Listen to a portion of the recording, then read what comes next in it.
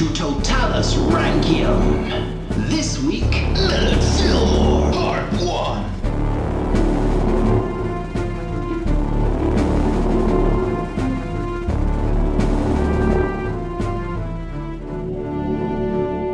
Hello and welcome to American Presidents, Totalis Rankium. I am Jamie. And I'm Rob. You sound unsure there. I had to double check. Okay. I think I'm good. You're good. Yeah. Am I good? Yeah, you in your new glasses? I am in my new I'm glasses. noticing them now. Oh, yeah, now I've sat down. Yeah. Yeah, that's good. And we are ranking all of the presidents from Washington to Trump, and this is episode 13.1, Millard Fillmore. Never ever heard of him. Well, I was about to say not many people have, but actually he's got a bit of a cult following as being the least known US president. Oh, okay. So because of that, quite a few people have heard of him because he's so little known. But yeah, it doesn't surprise me, shall I say, that he's not high on your radar. No. I mean, many aren't, but... This one particularly. I mean, I've heard of Zachary Taylor. I've heard the name at some point. I heard of Polk at some point. Well, you'd think you'd remember a Millard, wouldn't you? Or Millard. Yeah, well, yes, a note on that. I have been saying Millard in my head, but received a notification over Twitter that apparently it's pronounced Millard. So that's what we're going to go for. Not Millard.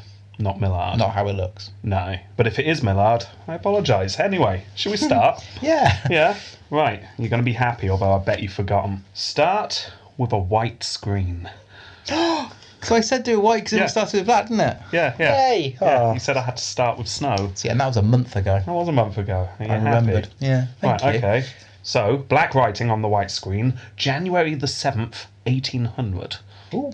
Oh, yeah. Cayuga County, New York. I bet you're saying that wrong. Cayuga. It sounds a bit like Cayuga, which I'm guessing how they all pronounced it back then. Cayuga! Yeah. Anyway, slowly get some definition into this white. Some shadows start to appear. You realise you're looking at a field of snow. Okay. And then, in fact, you start to realise that you can see footprints in the snow. Now, pan up, follow the prints. You following them? Yep. Yeah, it's dusk, by the way. It's Okay. getting dark. You see a log cabin sitting on a sloping field surrounded by trees. Because it's getting dark, the light from inside of the cabin spilling out into the snow slightly. Okay. It's a nice scene, isn't it? Yeah, it's pretty. Yeah. And then you hear a woman screaming. Oh, Yeah, cuts through the evening air. like a knife through a cliche. Yes, like one of them. So, keep panning slowly in. The type of screaming becomes recognisable. Birth giving. Birth giving, yes, you've got it, not stubbing toe. Yeah. Stop. Mother! Yeah, there's a subtle difference, Yeah. and you're able to deduce this. Yeah. Good. So yeah, now that you've reassured yourself that this is a perfectly natural scream, cut inside. Not the pregnant woman. No, good God, no, as in Camera to camera, Yeah. yes. Cinematic term. Yeah. Yeah. Anyway, we're inside the cabin. It's a new cabin, but a poor cabin. You can tell this isn't fancy. Basically logs that still have the bark on, just put together. Yeah, the mice are still living in the trees. It's a woodpecker on its side, looking a bit annoyed. Yeah, covering its ears with its wings.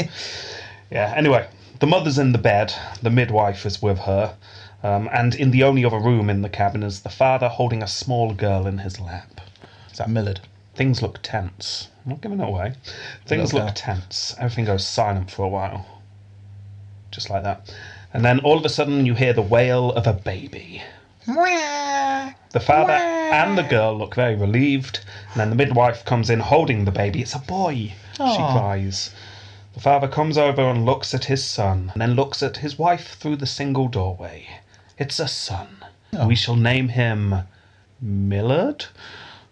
Millard. Millard. Millard. I prefer Millard, Millard. but with an A-R-D at the end. Okay.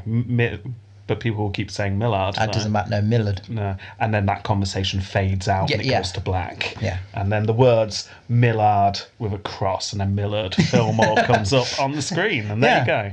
Excellent. We've officially started. Oh, brilliant. It says born in 1800. Born in 1800. Turn of the century. That is right. Whilst deciding what exciting event happens in his life I could focus on at the start. I chose his birth. And even then, that's not exciting. Oh yeah, nothing happened. No. Although, come on, be fair. Poor log cabin, not a Virginian aristocrat.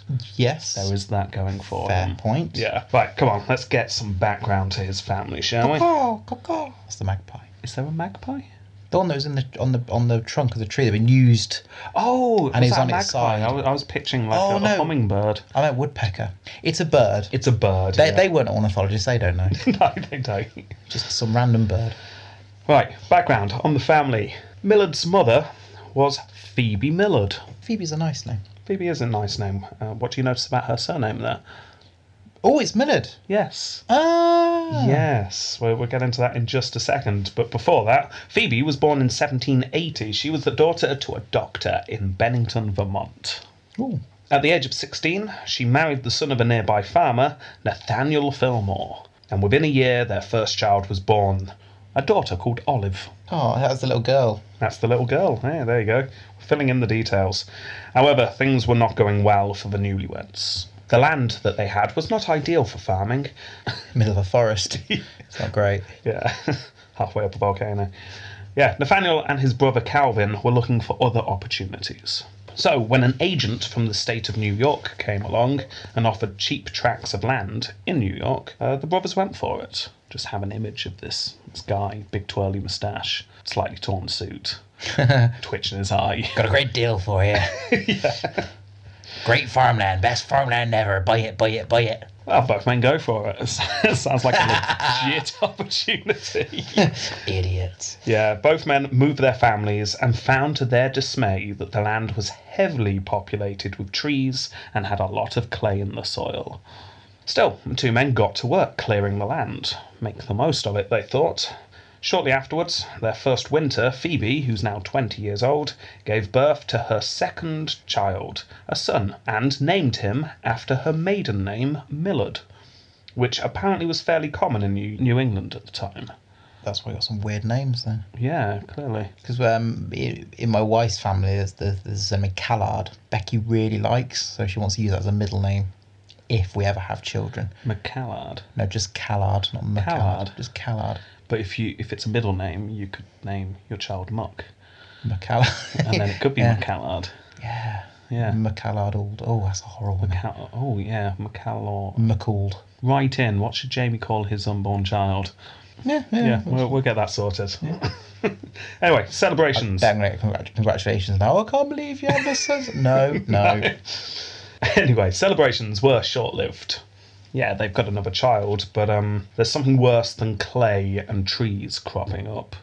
And that is the fact that it turned out this land had been badly surveyed, and dodgy land titles had been given, and both brothers suddenly lost the land. Turns out that guy with the moustache and the dodgy suit wasn't on the level. What, Honest McKee? Yeah, I know. He had it written on his wagon and everything. Yeah. But, I am honest. Buy it, buy it, buy it. So Nathaniel... Want to buy a horse? It's a cat. Nathaniel, Phoebe and the two children were forced to move, and they rented a farm in the nearby village. Not owning their own land at this time is a sign of their fortunes declining. Yeah. As the young Millard grew, he started helping out on the small farm. Occasionally he would go to school, as and when he was able to. But times were tough, and often there was little, if anything, to eat on the table in the evening. Aww. By the time Millard was approaching his teens, Nathaniel realised his son needed a trade if he was to have any hopes in the world. Lawyer? Oh, no, come on. Oh, yes, This is too a poor, yeah. poor little family, this Of is. course. Yeah. So, if he could get apprenticed, then there'd be one less mouth to feed, because he'd be away. And send money back as well. Exactly. Win-win. Yeah. Now, having one less mouth to feed is a very important fact, because the family had grown to 6 children by this point. Ooh. Yes, and soon reached 9. That's a lot. That is a lot. Not much to do in that log cabin. Long winter nights. That's true. Anyway, another consideration of Nathaniel was the War of 1812, which was about to break out. Nathaniel wanted his son doing something that was not signing up for the army. Yeah. Yeah, let's get him apprentice. It's the best thing for him. So it was decided he would become a cloth maker. Exciting. Yes. A man paid the family a small sum and then took the teenage boy with him to a nearby town to work in the textile mill. Yay! Yes. I imagine him being really enthusiastic about it. Yes. Yes! Look at big machines! Until he sees it. No, even then, just like he's over the moon with this. Yeah, that doesn't last long if he was. Oh, okay. Well, just think, he's come from a one-bedroomed wooden log cabin where they've got 6 other kids. Let's face it, he's living in the same hut that Charlie from Charlie and the Chocolate Factory used to live. Yeah, but you know, the parents have 4 other children, apart from him and Olive. He's seen things. Oh dear. Yeah, okay, maybe moving out of that cabin. It's a good thing, yeah. Despite your insistence that he was very excited, this was long, hard work, and Millard quickly grew to despise being there. Oh, fair enough. Yeah. Although there was some respite when his previous schooling allowed him to occasionally work on the books. Okay. He much preferred that. Because he can write and read. Yeah. And do numbers. That said, it soon became clear to Millard that he didn't have enough education and he could not read as well as he needed to escape this life from the mill. He realised unless he did something, this was his life, plotted out in front of him. So he purchased a dictionary with his pitiful wages, and he would sneak looks of it whenever he could during the day. It's really challenging, though, because you can't read very well, and you're trying to find out what words mean, but you don't know what they say. You can't read the definition. You're there sewing all the buttons on, occasionally just looking down. Ostentatious. Word for the day. Belligerent. Apt. Aardvark. Do you think he went through alphabetically? I hope he just so. randomly picked a word I a really day? hope so, yeah. So by the time he's president, what word would we get? What? He'd probably sit on C, wouldn't he? Oh, what, a word a day? It depends how big the dictionary is, I suppose. There's going to be a couple of thousand words in there. Yeah. Tens of thousands. We'll have to work it out at some point. Yeah. Anyway, he's got his dictionary and he's still making his cloth. At some point, he has to move mills. So he's further away from his house than he used to be. As in, he moved, not the mill. Oh, okay. Yeah, but close. Okay. Yeah. And once he was in his new mill, he joined a library. Again, spending a good chunk of his money to do so. And whenever he could, he would read. Obviously got bored of just doing 1 word a day. I'm going to 2. And then 1819 hit, which I'll forgive you for remembering, but this was one of those panics that we've covered before. Yes, where the economy crashed. Yeah. Due to Van Buren? No, this is Monroe's. Monroe, that was the one. That's what I was going to say. Yeah, this is Monroe's economic bubble during the era of good feeling that quickly came to an end. And one casualty of this was the mill that Fillmore worked in. Oh, damn it. The mill temporarily shut down. With no work and no money, Millard had to walk 100 miles home. That's a heck of a walk. Stick and handkerchief over his shoulder. Dictionary in the other. Dictionary in the other hand. Just walking past people. Just hear him muttering. Constantinople. Copulation. Once home, he was determined to do anything to get out of that mill. I mean, the mill's temporarily closed, but it will open again at some point, and he's apprenticed to the mill. So he can't just leave. He's legally obligated to go back. And he doesn't want to go back. So he enrolls in a local academy that had just opened. And it was there that he met one of the teachers, a young woman 2 years his senior, called Abigail Powers. Good name. It is a good name. She was a window to another world for Millard. Educated, well-spoken, he fell for her immediately. Basically, really fancied his teacher. Only 2 years older, though. Yeah, but still his teacher. She lent him books, inspired him to learn, and generally was a good influence on him. His mother and father, meanwhile, were impressed by this attitude by their son. Look at him, he keeps going off to school every day. He's so keen to get there. See, this is what all young boys need to inspire them to go to education, is just a teacher they fancy, clearly. It's usually for us like a PE teacher, isn't it, or something? Well, it clearly was for you. Oh, yeah. Anyway, his mother and father, impressed with this attitude, started to look for ways to help young Millard. Perhaps, just perhaps, their son could become a lawyer. Ooh. Yeah, I mean, he's learning those words and stuff. Yeah, maybe he could do this. Nathaniel managed to get in contact with his landlord, who happened to be a county judge. He was a man named Wood. And he was able to persuade Wood to take Millard on as a clerk. A couple of months in, Millard had thrown himself into this clerking job, And to make more money, he was also teaching the occasional class at the academy, which had the bonus of meaning that he could still hang around Abigail occasionally. Yeah. Yeah, so as you can imagine, things are looking good. And then the mill reopens. Ah. Yeah, Millard was, as I said, legally apprenticed there, so he was forced to go back. Damn it. However, he'd made such a good impression on Wood that Wood agreed that if he was able to buy his way out of his apprenticeship, he could study law with him. So Millard worked for 3 months in the school to raise money and was helped out by a loan by Wood, and at last he was indeed able to buy his way out of the mill. Nice. However, what at first seemed a dream come true soon became a grind. Millard was still earning next to nothing, learning to be a lawyer, and soon became very weary of Wood's tyrannical ways, or how he saw them anyway, because Wood deemed it inappropriate for a student of law to be charging for legal work, because he's a student. Fair point. Yeah, you charge less. So, I'm only a student, so I won't charge you as much as a regular qualified one, but, That's pretty much Millard's thinking, yeah. Yeah. Yeah, I mean, he's struggling financially, and there's a bit of cash on the side. Yeah. Yeah, Wood then found out that Millard had charged a local farmer for some legal advice, and the two fell out. Oh, dear. Yeah. Wood demanded that Millard swear never to do such a thing again. Millard refused and stormed out and returned to his family farm, disgraced. It was a good job things were going well with Abigail, though. Otherwise, things would have been very depressing. At this point, Nathaniel decides to move the whole family once more. This time, they move near to Buffalo, so a small village near Buffalo. For those not in the US, Buffalo is still in New York State, but it's like right in the top left on the border with Canada.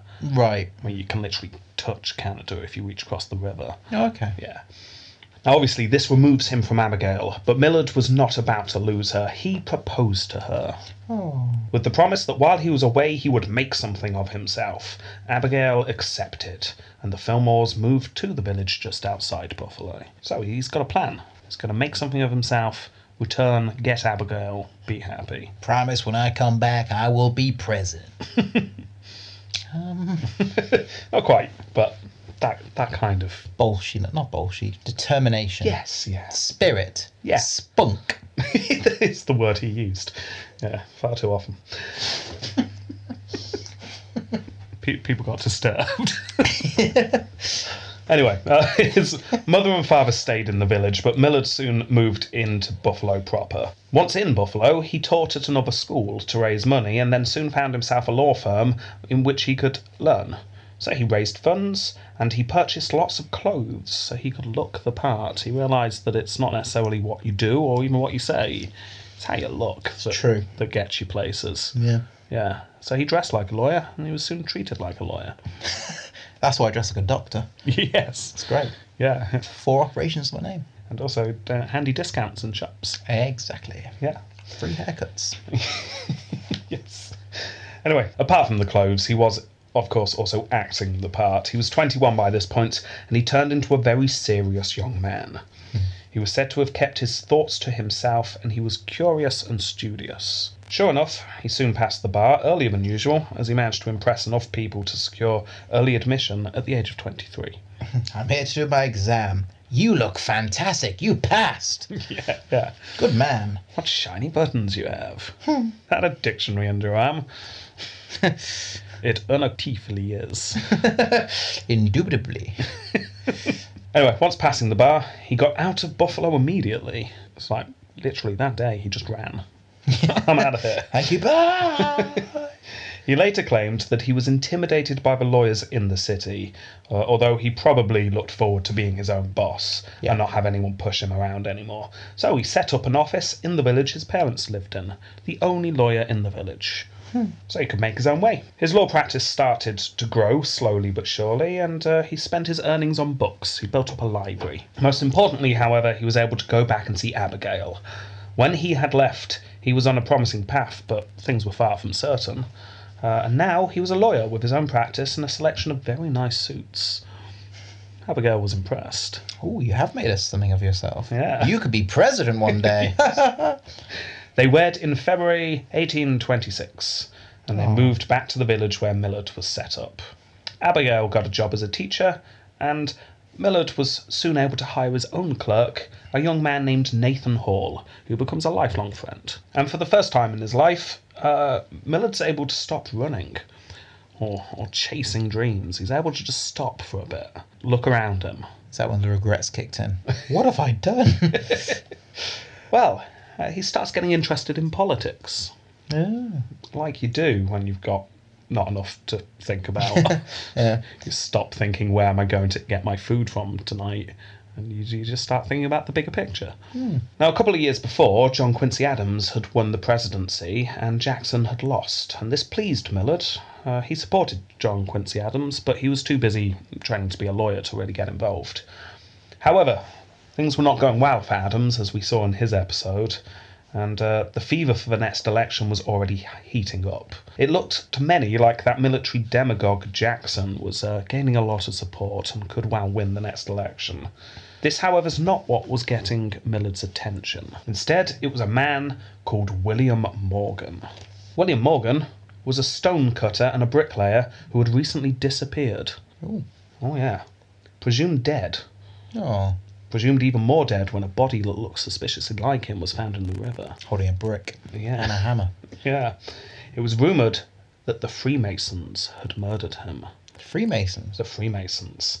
So, very, very brief background on the Freemasons, because they've kind of been around since the start, and Washington was a member of the Freemasons, but it's never really been important enough to go into it. I'm not quite sure what they are. Well, yeah, I've had to do a bit of looking into it. My uncle was a Mason. Really? Yeah, well, Freemasons emerged from the medieval guild of stonemasons, or at least that's the theory.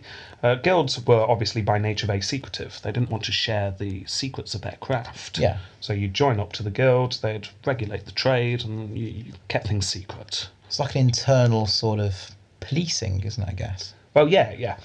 Now, over time, some of these guilds moved into what were essentially secret societies that would meet as a lodge. The lodge is the unit of Masons. Yeah. Now, you had to be male, and you usually have to believe in a higher being. It doesn't matter what, but as long as there's a higher being involved.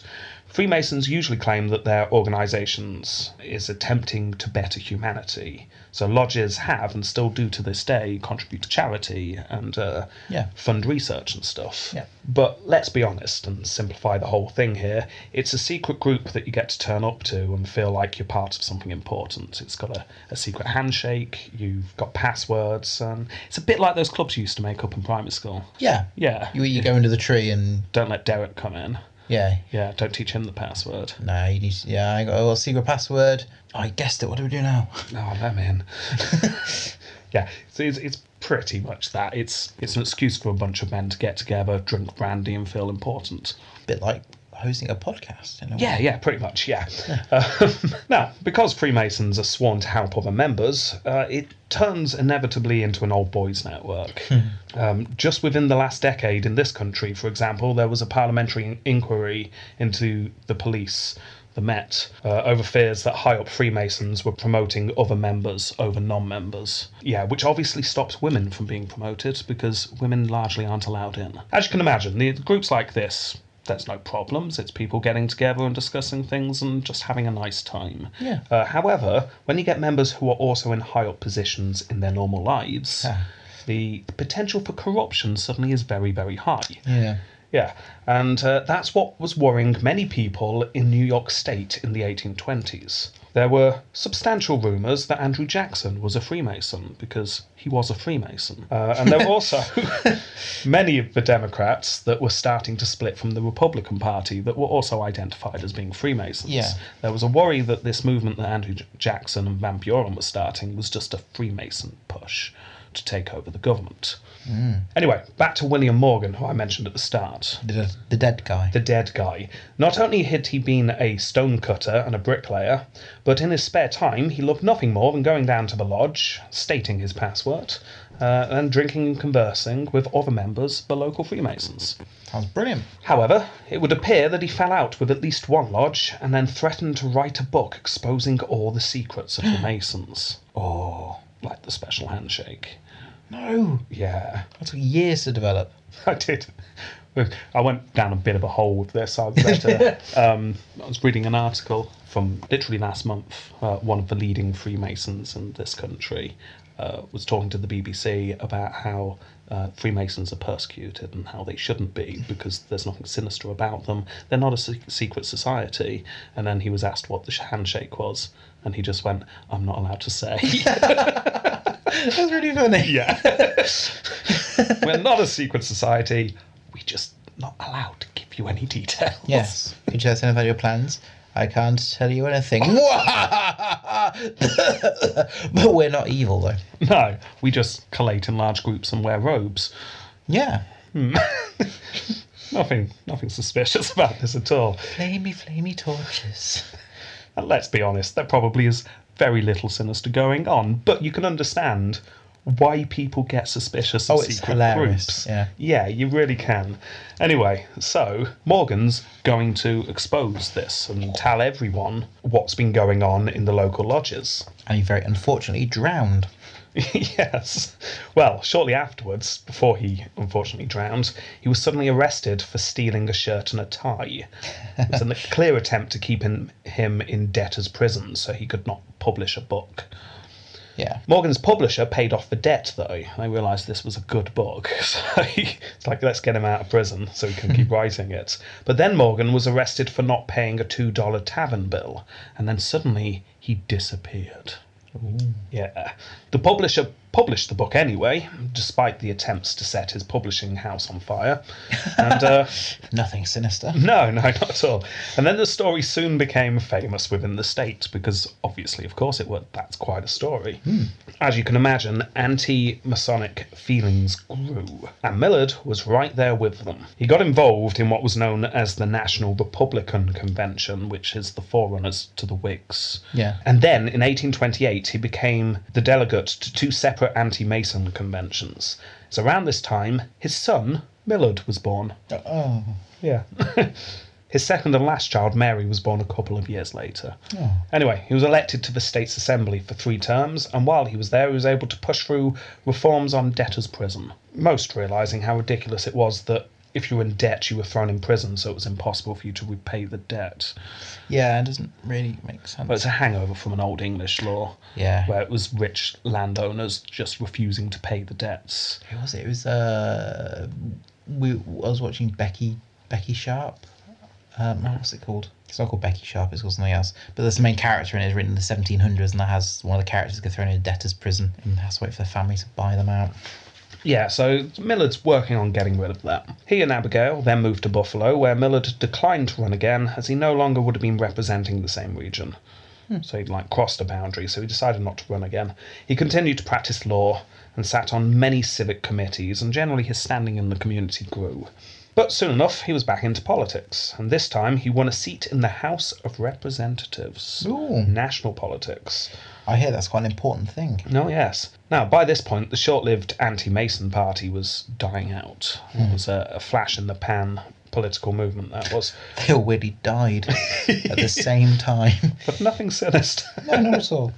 The Whigs were becoming a thing by this point. So Yeah. during his time as congressman, he became more Whiggish as time went on. Yeah. He was also sworn in to the Supreme Court bar, which isn't actually that tricky to do once you're a member of Congress, but Still still. votes, something. Yeah, it's another feather in your cap, isn't it? So things were looking good for Millard. But despite this, he didn't seek re-election in 1834. He officially quit the anti-Mason party, went back to Buffalo, and practiced law some more. Yeah. He wanted to run as a Whig, but realised that if a Whig and an anti-Mason candidate ran, it would split the vote and hand the Democrats a victory. Yes. So he just doesn't run. Still, not long afterwards, he had his chance, and he was soon back in the House, this time officially as a Whig, and he spent 3 terms opposing the Democrats in the House. However, it was internal Whig fighting that dominates a lot of Fillmore's time. Yeah.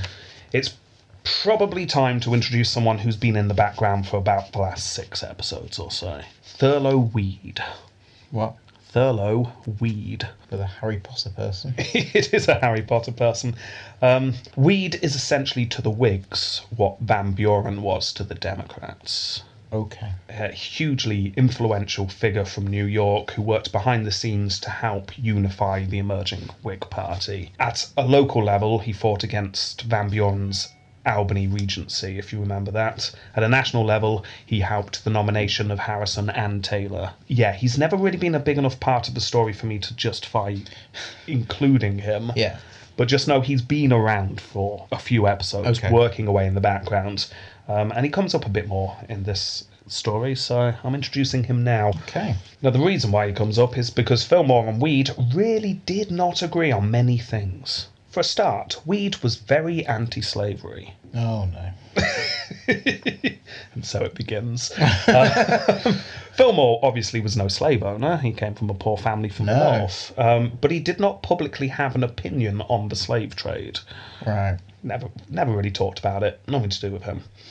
When the nominations came up for the governor of New York, Fillmore threw his support behind one candidate. Weed went for one of Fillmore's Buffalo rivals, a man named Seward. Make a note of Seward as well. Seward. Yeah. So you've got high up Whig Weed, but you've also Yeah. got local rival Seward. And Seward and Weed get on well together. Okay. And they don't like Fillmore. Fillmore suspected that Weed and Seward were working behind the scenes to deny him certain jobs, mainly because they were working behind the scenes to deny him certain jobs. Yeah. Seward also was as anti-slavery as Weed and was working to eradicate any laws that cooperated with slavery in other states. Fillmore openly did not want to push the slavery issue, seeing it as unnecessarily divisive. Just don't talk about it. Yeah. And eventually it'll go away. Yeah, essentially. Seward saw this as not good enough. We need to actively fight against slavery. Still, Fillmore did do well in Congress, and he ended up running the Ways and Means Committee, one of the more powerful committees. While he was there, he was able to fight against the reduction of tariffs. After all, the Whigs liked their tariffs.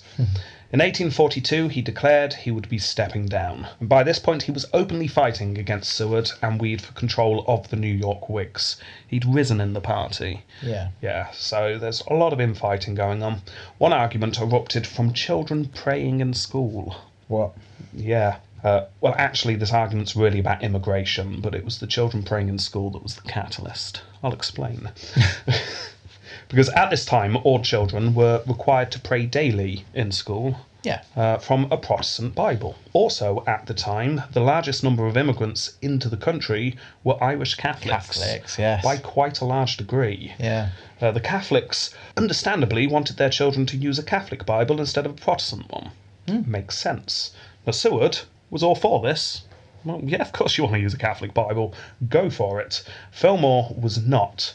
In fact, he was in the large group of Americans who thought that these immigrants were a danger to the ways of American life. The irony gong just banging behind at that time.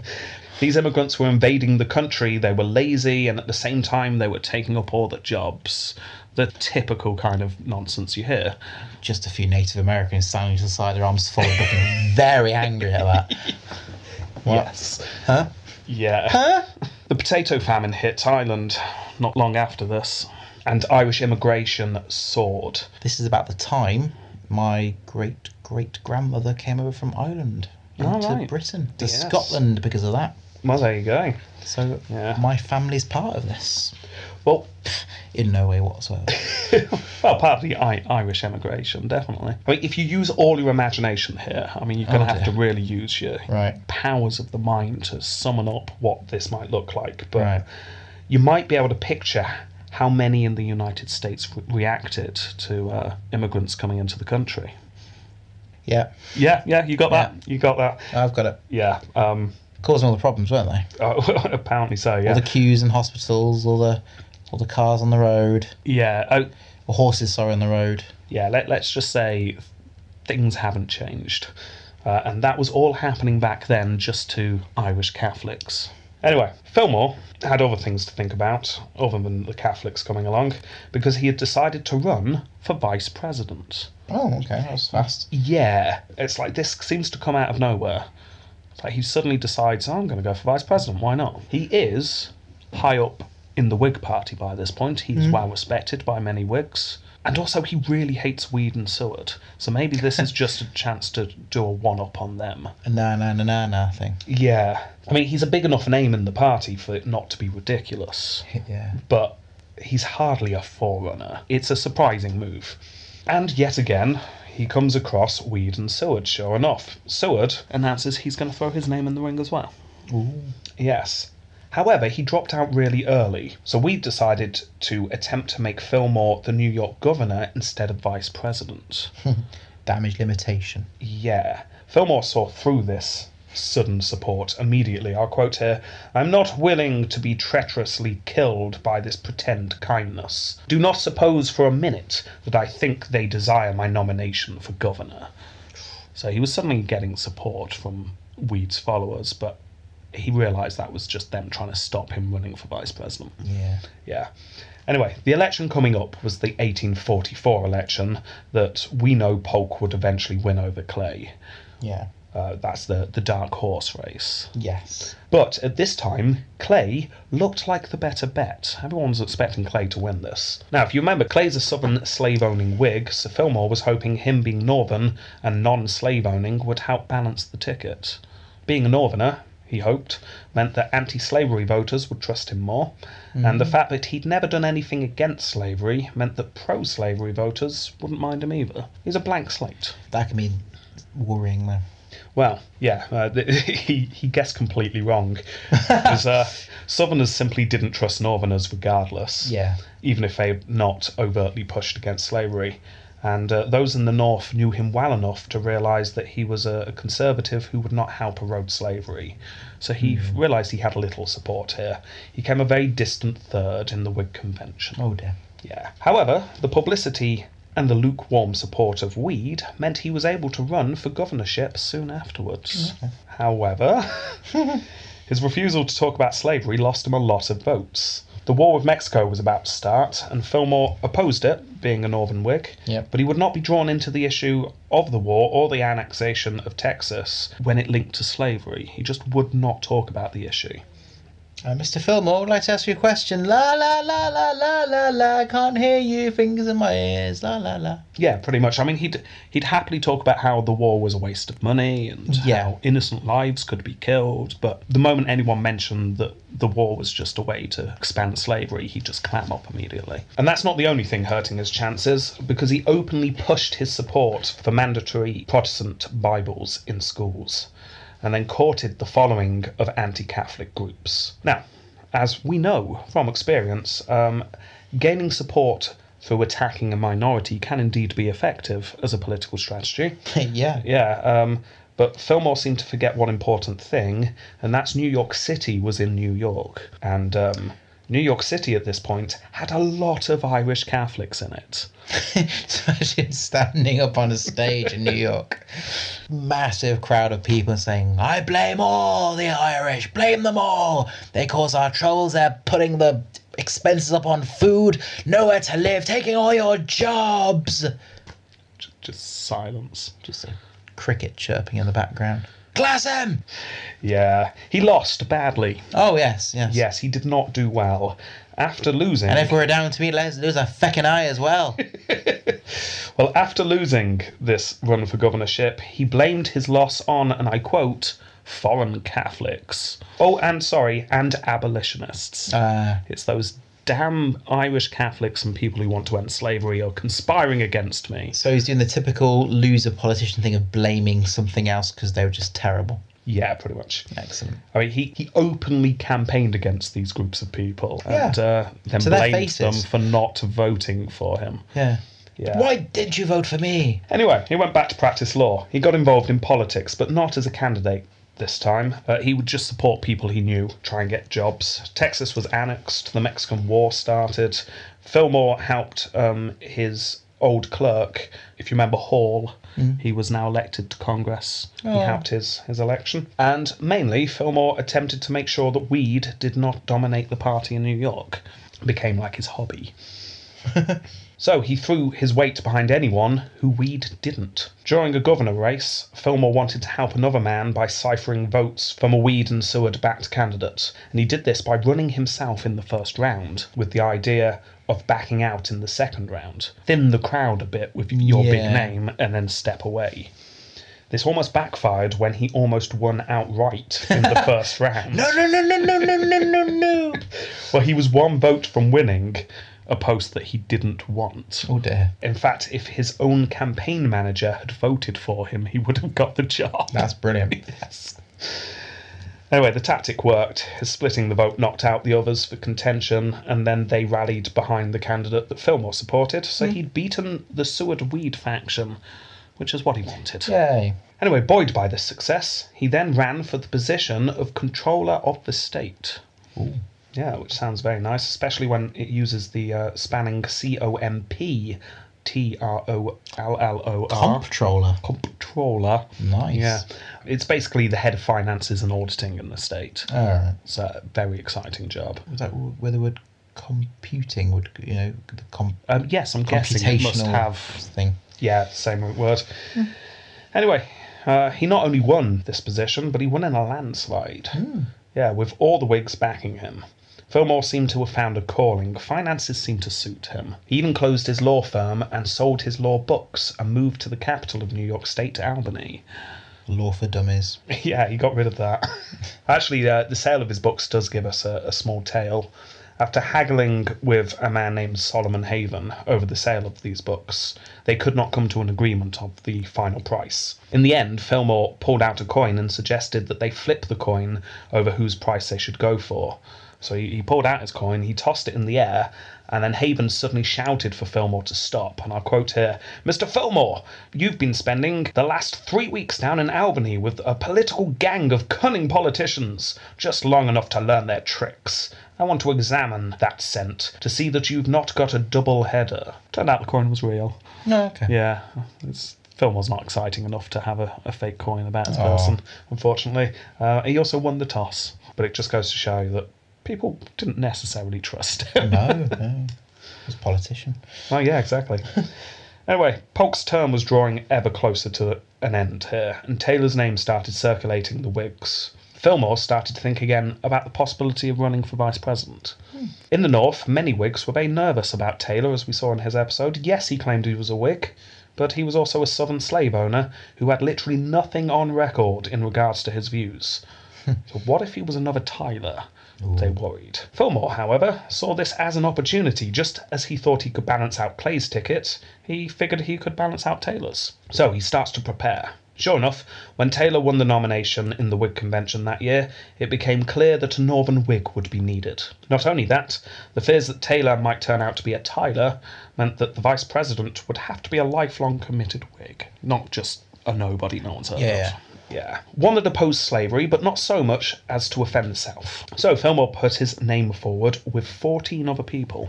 Wow. However, only 4 were in with a chance. This was Abbott Lawrence from Massachusetts, Thomas Ewing from Ohio, and 2 from New York, Fillmore and Seward. Ooh. Oh, yes. Death match. Now, to begin with, Lawrence would have been everything that those in the South disliked about Northern Whigs. Yeah. He was a millionaire factory owner. However, his factories were textile factories, which meant that he had close ties to cotton production. So he was actually the most pro-slavery candidate. Even if Lawrence not balancing the ballot was not enough, Lawrence had also upset many leading Whigs previously, who let it be known that this man was not up for the job. Ewing, however, was the most experienced candidate. He'd been a senator and also the Secretary of Treasury under Harrison and Tyler. So he's got experience. He's got the chops. Oh, yeah. I can do stuff. Well, he was definitely the most obvious choice. Yeah. He was the one everyone was going for. He was supported by a majority of people. However, just before the balloting, a message was delivered. Ewing wanted to withdraw. Ooh. Yeah, it was pretty much a reaction of everyone around. Hey up. Remember, they didn't attend their own conventions. They sent them to do it for them. Yes. Yeah, and many were surprised in the convention, but nonetheless, his name was indeed removed. It was only after the ballot that it was discovered that Irving knew nothing of this note whatsoever. It had been delivered by a local political rival of his, which is ingenious. That's brilliant. I mean, terrible for, like, democracy. Yeah, so... But an amazing move of this rival. You've got to admire that in a way. Yes. Yeah, apparently when Taylor dies only a year and a half into his presidency, Irving was furious because he realised that he would have been president. Yeah. And he was so annoyed by this for the rest of his life. Well, you would be, Well, wouldn't you would be. Anyway, so that leaves Fillmore and Seward. There's a very good chance that Seward's only running here to split the New York vote and ruin Fillmore's chances. Yeah. Seward and Weed feared the elevation of a Whig politician that differed so much to them on issues such as slavery and the Irish Catholics. However, the tide was turning against Seward. There were many in the Whig Party by this point who wanted to use the anti-Catholic feeling to their advantage, and Fillmore had a track record of going after the immigrants. Not only that, but Seward was firmly anti-slavery, and Seward had recently fought a case in the Supreme Court defending a man named John Van Zandt, who's, I'm guessing, the great-great-great-grandfather of Bruce Springsteen's guitarist. For all those Bruce fans out there, you'll get that reference. Okay. Yeah, you just need to nod. All right. Yeah. Anyway, John Van Zandt had aided slaves to escape one day, like a decent person would, I imagine. Seward tried to help him out in the Supreme Court. He lost the case, but his name was now held up as a beacon of hope in the abolitionist movement. Nice. Yeah. He was therefore hated in the South. Yeah. So, with one candidate to pro-slavery, one to anti-slavery, and one mysteriously gone, that just left, by default, Fillmore. Oh, me? He appealed to many in the South because he was Seward's rival. They hated Seward in the South. So who's this man that Seward hates? Fillmore. Okay, we'll give him a go. He'll do. He appealed to many in the North because of his anti-immigrant, anti-Catholic rhetoric, which was growing by this point. And that held him back before, but the tide was turning with that, and it was starting to gain some traction. Anyway, some mud was thrown at Fillmore during the elections. Southern Democrats accused him of being an abolitionist and had helped runaway slaves escape to Canada. Fillmore was appalled at this slander. I'll quote here, "This is too infamous to justify a denial. I should soon think of denying the charge as robbing a henhouse." Anyone who knew him, he seemed to say, would know that he would never even think to help a fugitive slave. He also wrote about this time that although slavery was definitely an evil, national government had no power to intervene. Nice fence sitting there. Just remember that. The national government could not supersede states when it came to slavery. Oh. Just remember he said that. Yeah, anyway, the election came and went, and as we've seen, Taylor won. Fillmore spent his time setting his affairs in order in Albany, and then headed for the capital for Taylor's inauguration. Abigail, who was not well at this time, went back to Buffalo, so Fillmore goes on his own. He arrived in Washington the day before Taylor's speech. He met Taylor for the very first time. Ah, hello. Hi, I'm going to be your vice president. If Fillmore had hoped for a large role in Taylor's government, he was going to be disappointed. Soon after Taylor was sworn in, it became very clear that there's just no place for the vice president, because Taylor had managed to find a New York politician who could act as his confidant and his advisor. Someone who was really switched on, seemed to know the lay of the land in New York. Care for a guess who it is? Nope. It's Seward. Oh!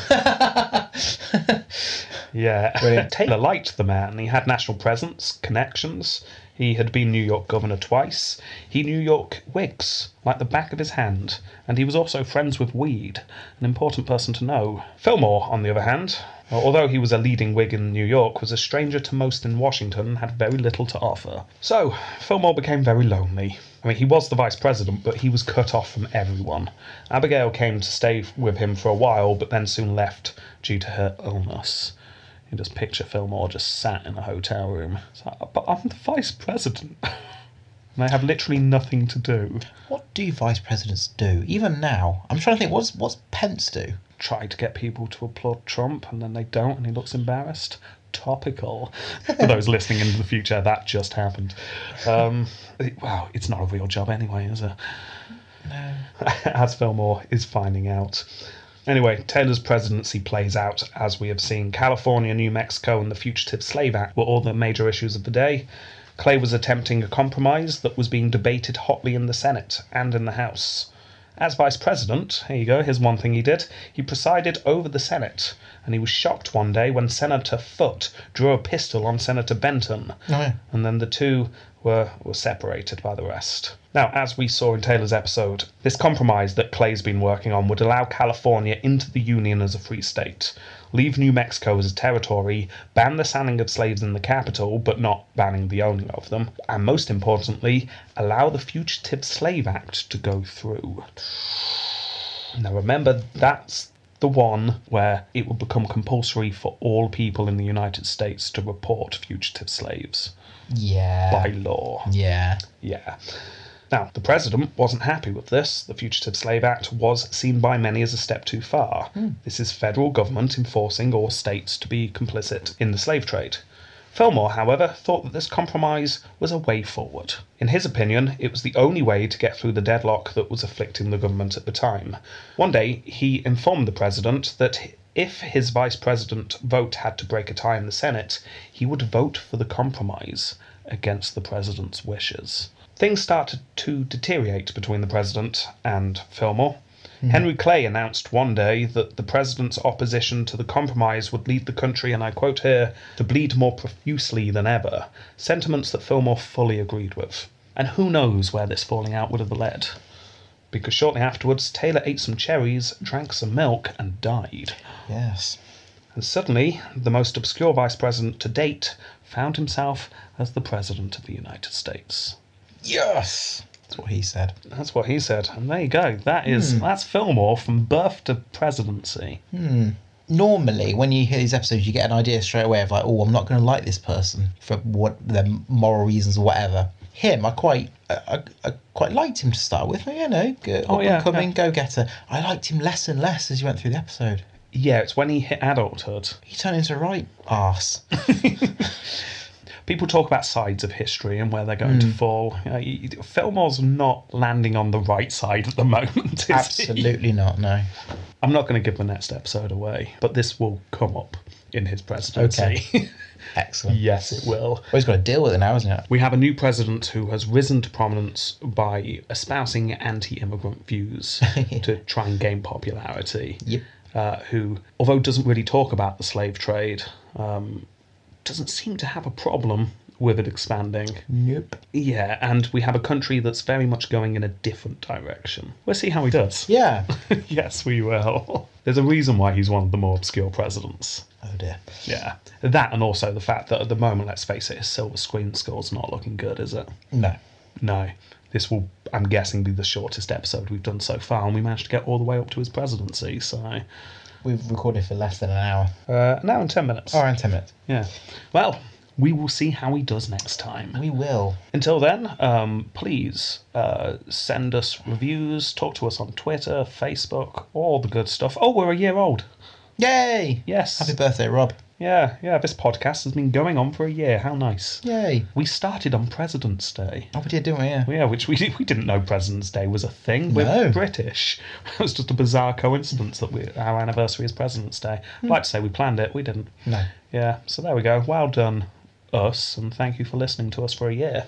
And until next time, all we need to say is... Goodbye. Goodbye.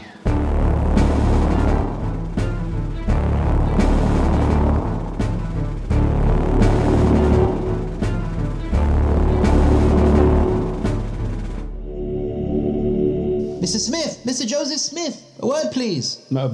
Yes, I'm sorry. Who are you? I'm Thomas Felch. And yes, I have a few questions for you. Questions? What, are you some kind of newspaper reporter? I am, yes. I believe you're a member of the Freemasons. Is that correct? Oh. Well, I can neither confirm nor deny. Well, could I question you on what you may have heard about the Freemasons? A wonderful, lovely group of chaps. Nothing sinister about them. Sorry.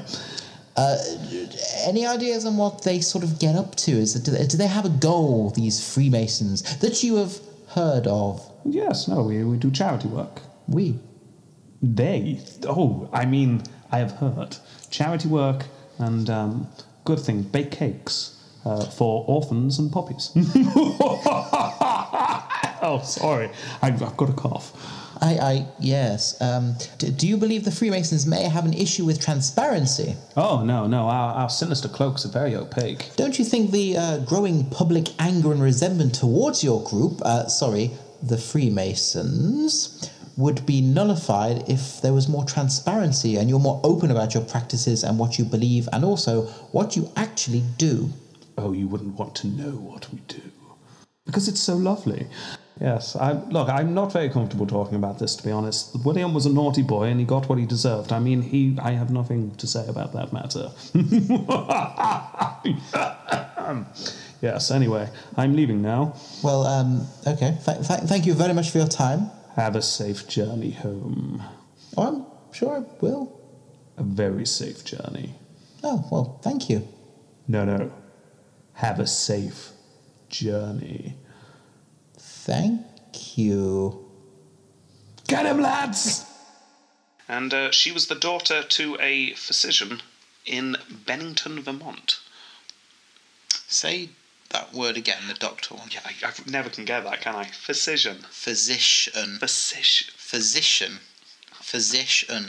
As I was typing this into my notes, I'm going to mess that word up. I always mess that word up. Physician. No. Why can I never say this word? Go on. What is wrong with you? Physician. Physician. Physician.